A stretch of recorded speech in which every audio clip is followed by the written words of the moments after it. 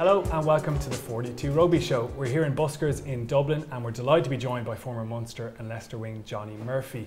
We are getting underway just about on time, but Ireland weren't on time in Murrayfield on Saturday. Joe Schmidt's men arrived late, and as he said himself, they were late for pretty much everything in the first half.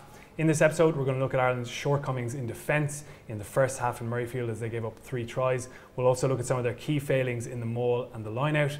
And as they now look towards Italy on Saturday, we'll look at that test and where Joe Schmidt's men can get their campaign back on track. Johnny, thanks so much for joining us. Cheers, thank you.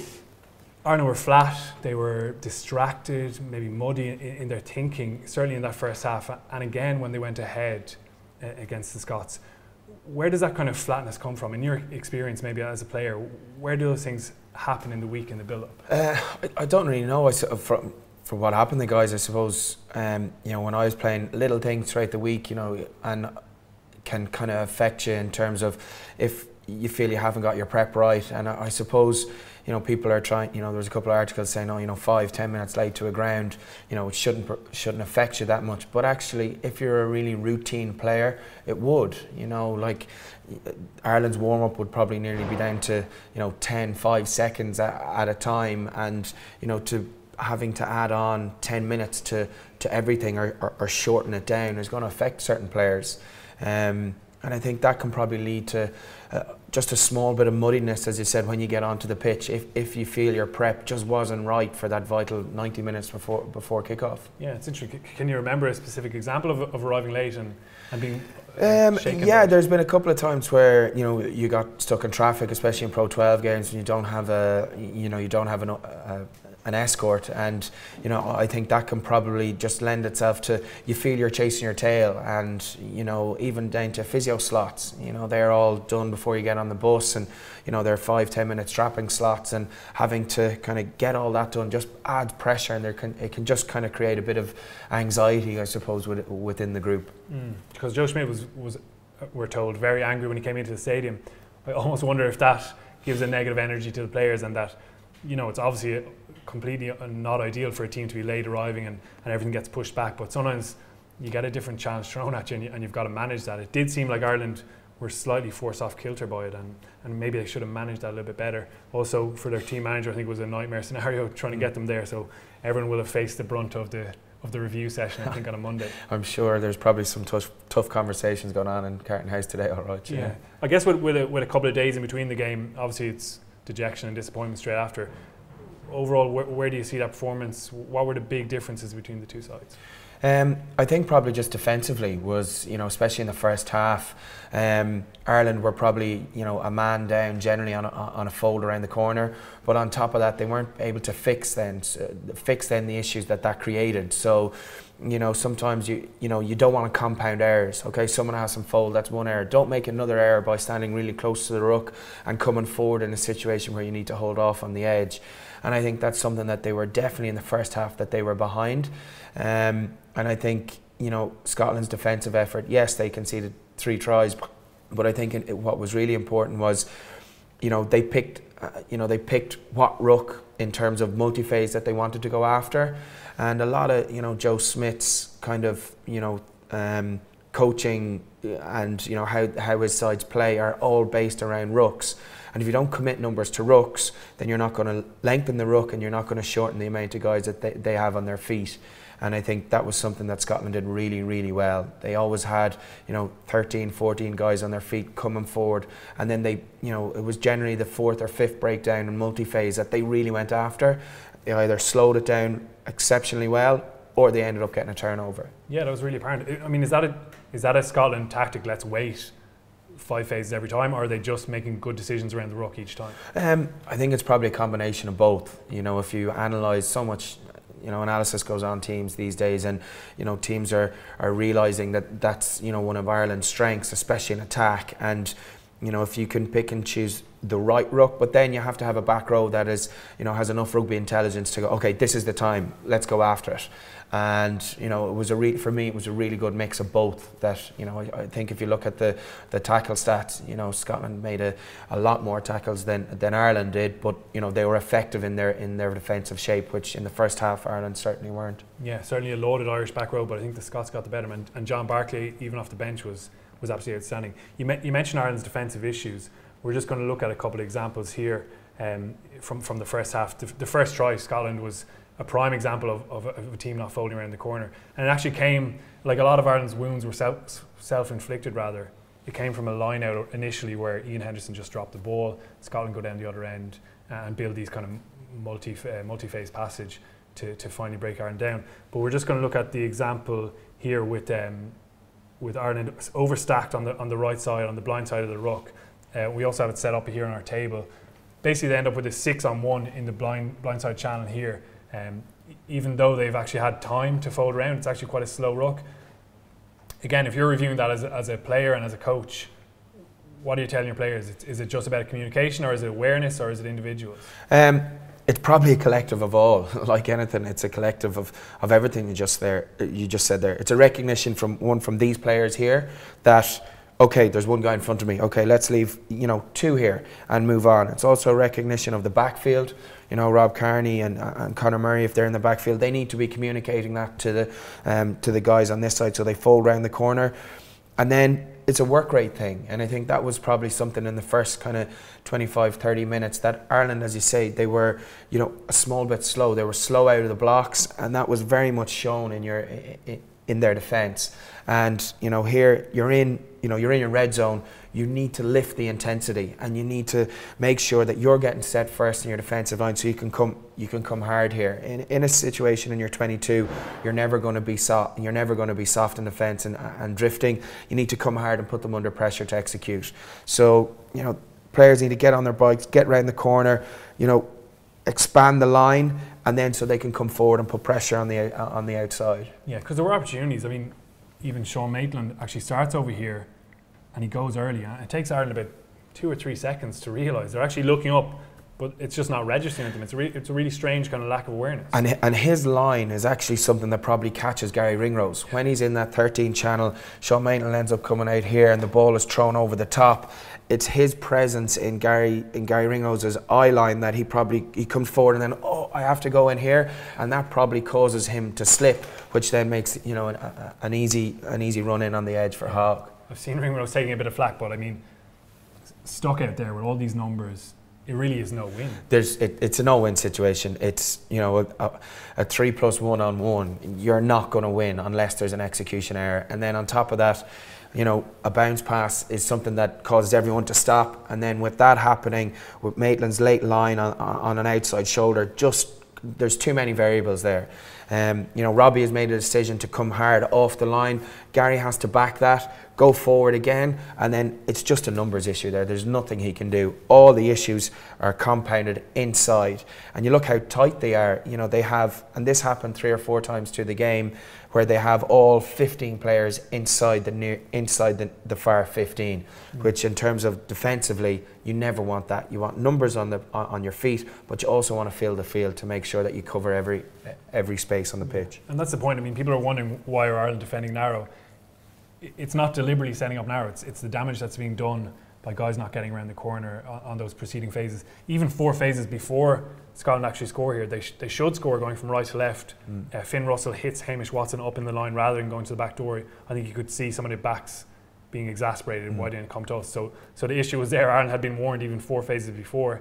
And again, this is an early warning in a game that we got to fix our defence. That didn't happen, and we're going to look at another example. The second example we have is the second Stuart Hogg try, and again, there's some similar problems for the Irish defensive system. It's second phase, we've got it set up here, it's second phase off a line-out attack from right to left, and Josh Strauss is carried in the middle. And I've seen a bit of stuff about Ireland losing collisions and quick rucks for Scotland, but this certainly wasn't an example. CJ Sander gets over the ball, he adds about 6 seconds to ruck in total, so it's quite slow. Ireland have time to actually fold. We can see that the way they're set up again, they've numbered up far too much on that kind of blind side, let's call it, and they're marking up on bodies that aren't there. So it kind of leaves them short on their right hand side of the ruck. But still, you think this is a situation they should defend. What happens to allow that big Scottish break? Well, and a number of things happen. Robbie Henshaw and Gary Ringrose kind of initially make the tackle. Robbie makes the tackle, then Gary comes in and he gets popped out here. He gets kind of popped out of the ruck, doesn't really join the ruck, but ends up at pillar where He probably needs to be out towards, have his connection with Jackson and Earls out here. It's just the way it happens. CJ then goes in over the ball and, as you say, slows it down. But on top of that, they're short probably one man on a fold.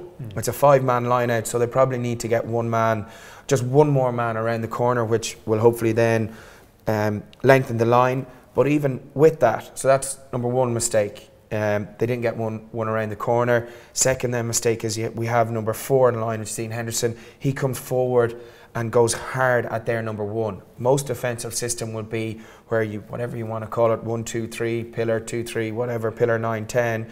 It should be that the third guy in defence, Sean O'Brien, is on 10. He can then come forward instead of having a situation which is exactly like this.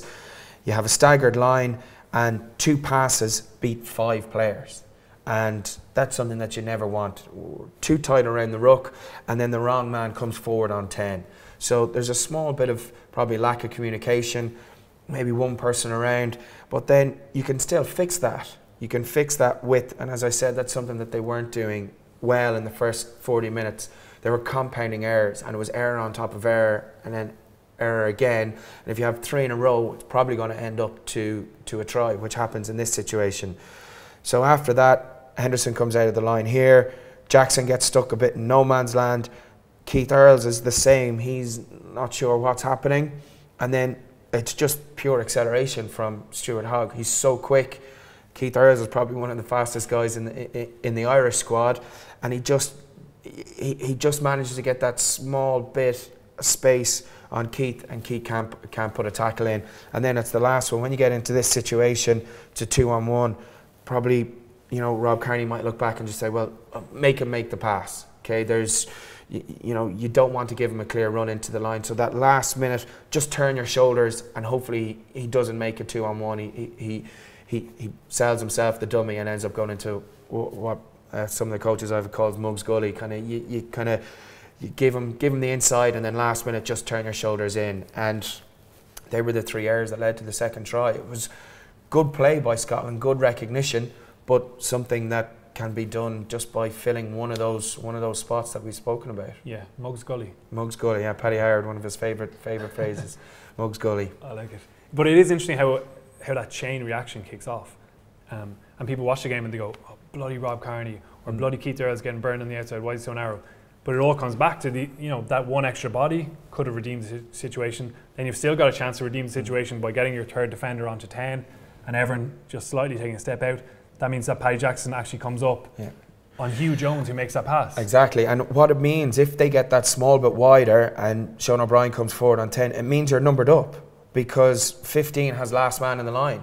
So Keith Earls can come forward and put a lot of pressure on Stuart Hogg to make that pass, and if he doesn't, it's a tackle probably, a gain line advantage for Ireland in defence.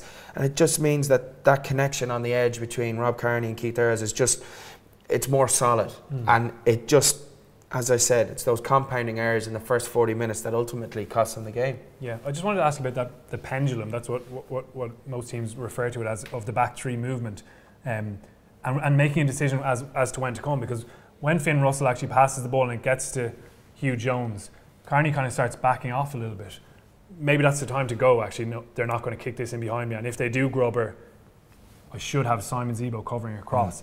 Like, what are the cues for that pendulum moving that way in terms of Rob Kearney and Simon Zebo when they go? It probably just in terms of when the ball moves out of 10's hands, and especially for a 15, you probably want to be in a situation where if the ball goes to Hugh Jones, he can then, so you need to be in a situation where, okay, he might kick, so just cover this space. But when the ball leaves second set of hands, especially in this area of the park, you want to be closing the gate on the edge. Now, it's very hard in this situation because they got so tight that everyone is drifting to try and get to that 2-on-2 situation. But because we're so tight, it just means that Keith Earls gets stung on probably their quickest player and he can't move, and then that stops Rob coming forward and closing the gate. Something in that situation probably is if Simon Zebo can just get on his bike that small bit earlier and get to, instead of being at middle post, be here, so he can shout to Rob, close, close, close, and then everyone can go forward. And as I said previously, if Rob Kearney makes Stuart Hogg make the pass, then it's just a foot race where Simon can try and push him into touch over on the edge. And it was actually something in South Africa they did really, really well. You know, Paddy Jackson fronted up a few times making tackles on the edge where the guys in behind, they just went jam, jam, okay, well, they'll get me out the back, someone will have my inside, and they'll go really hard on the edge. So it was just something that, and it was like their whole play in the first half, they were just that small bit off compared to previous games where they were on task. Yeah, and that made it almost more frustrating, the fact that even in the second half, as Schmidt said after the match a number of times, the defence was good. You know, they got up out of the line, and you saw Ringrose starting to come forward because they had numbered up, and now he has the chance to go forward and make a dominant tackle. I think he knocked the ball out of Hugh Jones' hands at one stage. Great tackle coming forward in that situation. So like, it's not this massive flaw that they can't iron out of their game, but we know that coaches like to be so clear and concise in their delivery. What are the key things that Andy Farrell is going to be hammering home to the players to sum all that up? I think one of the big things that has to happen is a fold, but on top of that, spacings. You know, it can't be a case of 6-second ruck where they've got no one coming around no one coming around off 9, that 4 is going to go forward on 10. Get your spacings, get 3 to set the line speed, and then they can come hard off the line, and that will make it a lot easier for Paddy Jackson if he's on the edge, Keith Earls, Rob Kearney, to make those decisions because they have a bit more time. They're putting the Scots or the Italians this weekend under a lot more pressure, which makes decisions on the edge a lot easier. Okay. Another aspect of the game that let Ireland down, I think, was their line out on their maul. 12 out of 14 return on line out always looks good, and their stats do generally look good, but it doesn't quite take into account the damage that those losses did. The first one we've mentioned before, Henderson losing a ball early in the game, and they find themselves 7-0 down. The next one was the close range maul where they actually got dragged down the first time. Second time around, they get a nice maul set up, and it shears off to the left and they get done for obstruction. I think again that goes back to what we saw a lot in the first half, that maybe that lack of clear decision making. A guy as experienced as Rory Best and even Conor Murray in behind him probably should spot that and go, hang on, we've got to break away here. So that certainly let them down in the first half and did a lot of damage in terms of Scotland actually striking back afterwards. Again, later in the second half, when they got back to 22-21, probably the big issue was the fact that they couldn't put the game away. And we saw loads of missed opportunities with ball in hand, Jamie Heasip almost offloading to Robbie Henshaw, but I think the one that really annoyed Ireland was a line out 10 metres out on the right hand side. They go to set up a maul after coming over the 15-metre line, and John Barkley, who we mentioned before, he gets in on the ball and forces a knock on. They're the kind of opportunities that Ireland, that they thrive on. That's where they score their tries. So there's one thing about offloading under the posts, and a try that would have been maybe a little bit uncharacteristic for Ireland, but the effect of those missed opportunities from line out maul was really damaging. And I think that was an execution thing, and you know, spoken previously about their execution back in the All Blacks game in Dublin. You know, it was 2 or 3 of those execution errors that probably cost them beating the All Blacks twice in 3 weeks. So it's just a case that, you know, they rectified them for the following week. They came out and they beat Australia. So it's just about now, and it's the first game the first game in Six Nations. Guys have been away at their provinces. They come back in. Okay, they spend 2 weeks together, but you know, it's the first game of the year. So there are going to be those probably execution errors, and it's just trying to minimise, as you say, the importance of them. So when they do happen, they don't cost you, you know. But unfortunately for Ireland at the weekend, those execution errors really did cost them. We're holding them to a high standard after November. I think that's probably a good thing. But yeah, a key strand of your game letting you down is always going to leave you in a bad position. In terms of that actual line-out setup, even, they're so reliant on Devin Toner now. I think he took 4 of the 12. CJ Sander took 4 of the 12. And then Jamie Heasip took 2 of the 12 catches. No catches for Ian Henderson. He missed his one chance. Does that maybe point to the fact that they've got this second row that is missing Paul O'Connell now, and they've missed Peter O'Mahony in the back row, and that maybe those line-out options aren't as strong as they once were? Because 2014, 2015, that line-out was the best possibly in the world.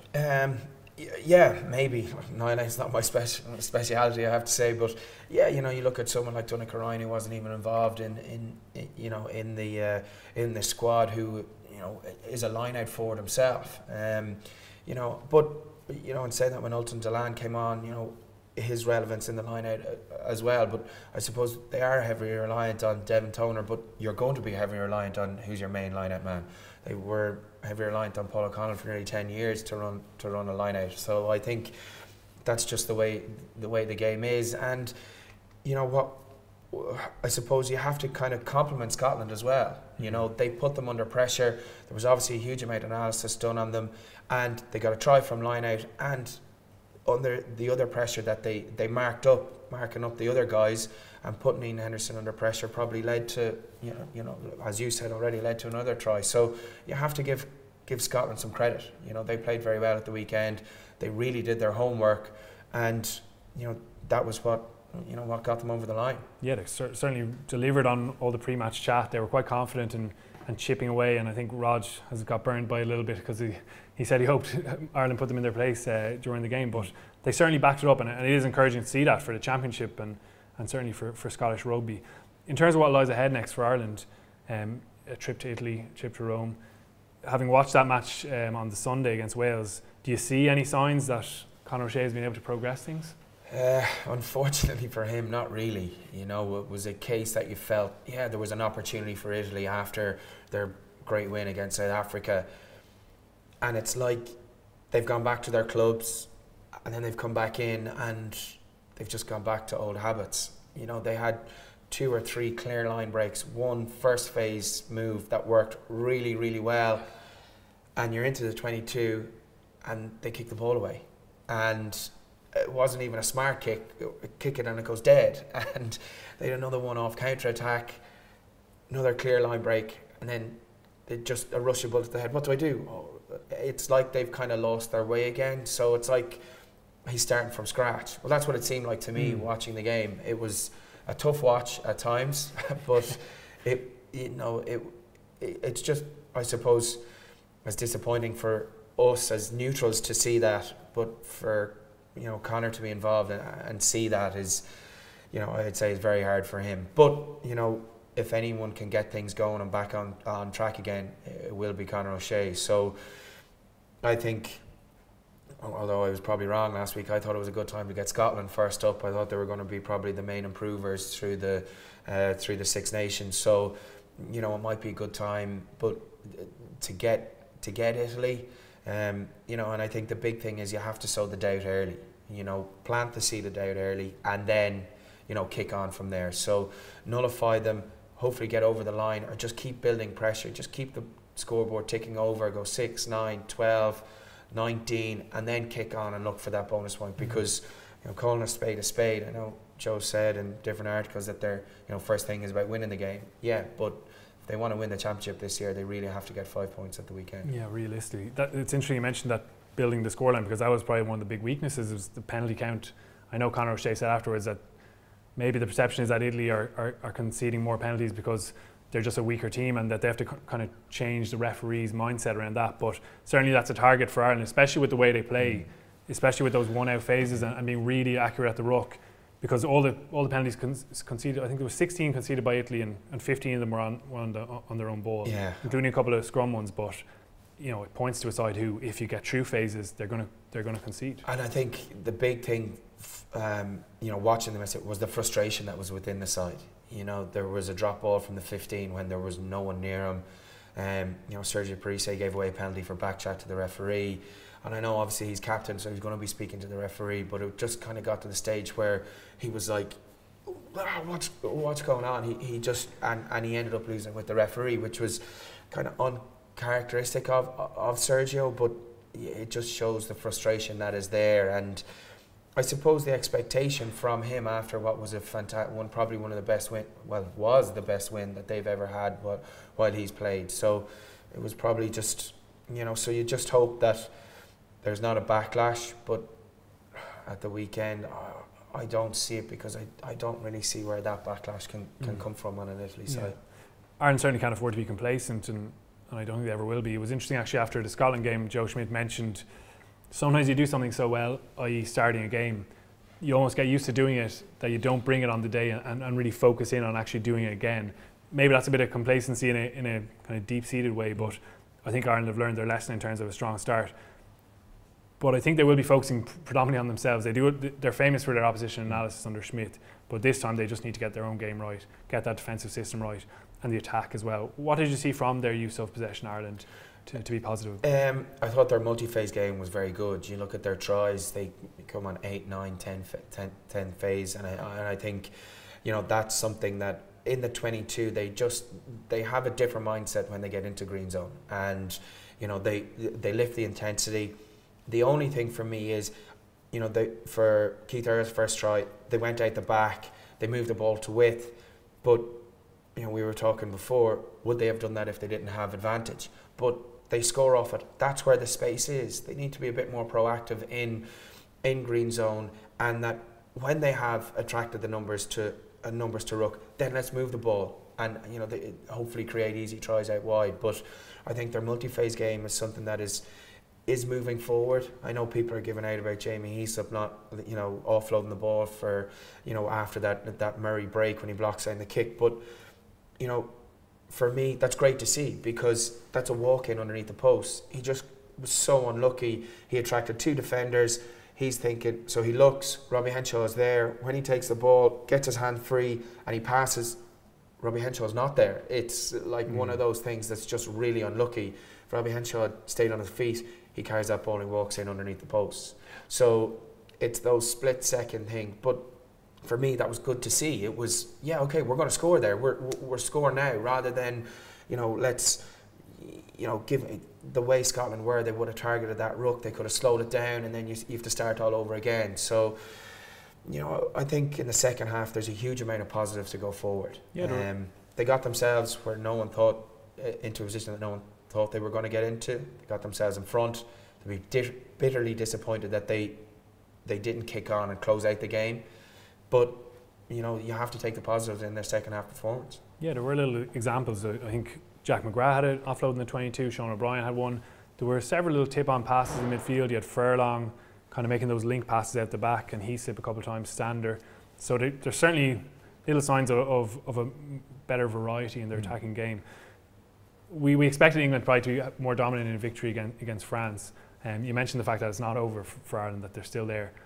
Where do you see the championship lying after one weekend? Is there a clear favourite, or were England? Yeah, I think I always thought England were favourites. You know, I think under Eddie Jones they've just reached a different level. I thought it was a bit, you know, much, you know, saying Ireland were favourites. Yeah, they had a fantastic year last year, but they lost some games. You know, England went through the year unbeaten, and I think that's a big statement by an England side under Eddie Jones. Yeah, they struggled to get over the line at the weekend, but they got over the line. They have a winning habit now, and I think they're going to be very hard to stop. Especially if they're coming for a Grand Slam on Paddy's weekend, also to break the world record. It's kind of, you know, there's still a huge amount in that game. And even if Ireland aren't in the championship, who better to stop England winning the Grand Slam and getting a world record? So no matter what way you look at it, there's going to be a huge weekend on Paddy's weekend. But I think, for me, England are the clear favourites. They always were the clear favourites. But, you know, I think Scotland are going to improve the whole way through. I think people are going to just, oh yeah, they did a good performance, that's their standard. But, you know, you look at their centre pairing of Jones and Dunbar, they play in different hemispheres. They would only got to know each other through 2 weeks of training on the lead up. They're only going to improve, and they were pretty good at the weekend.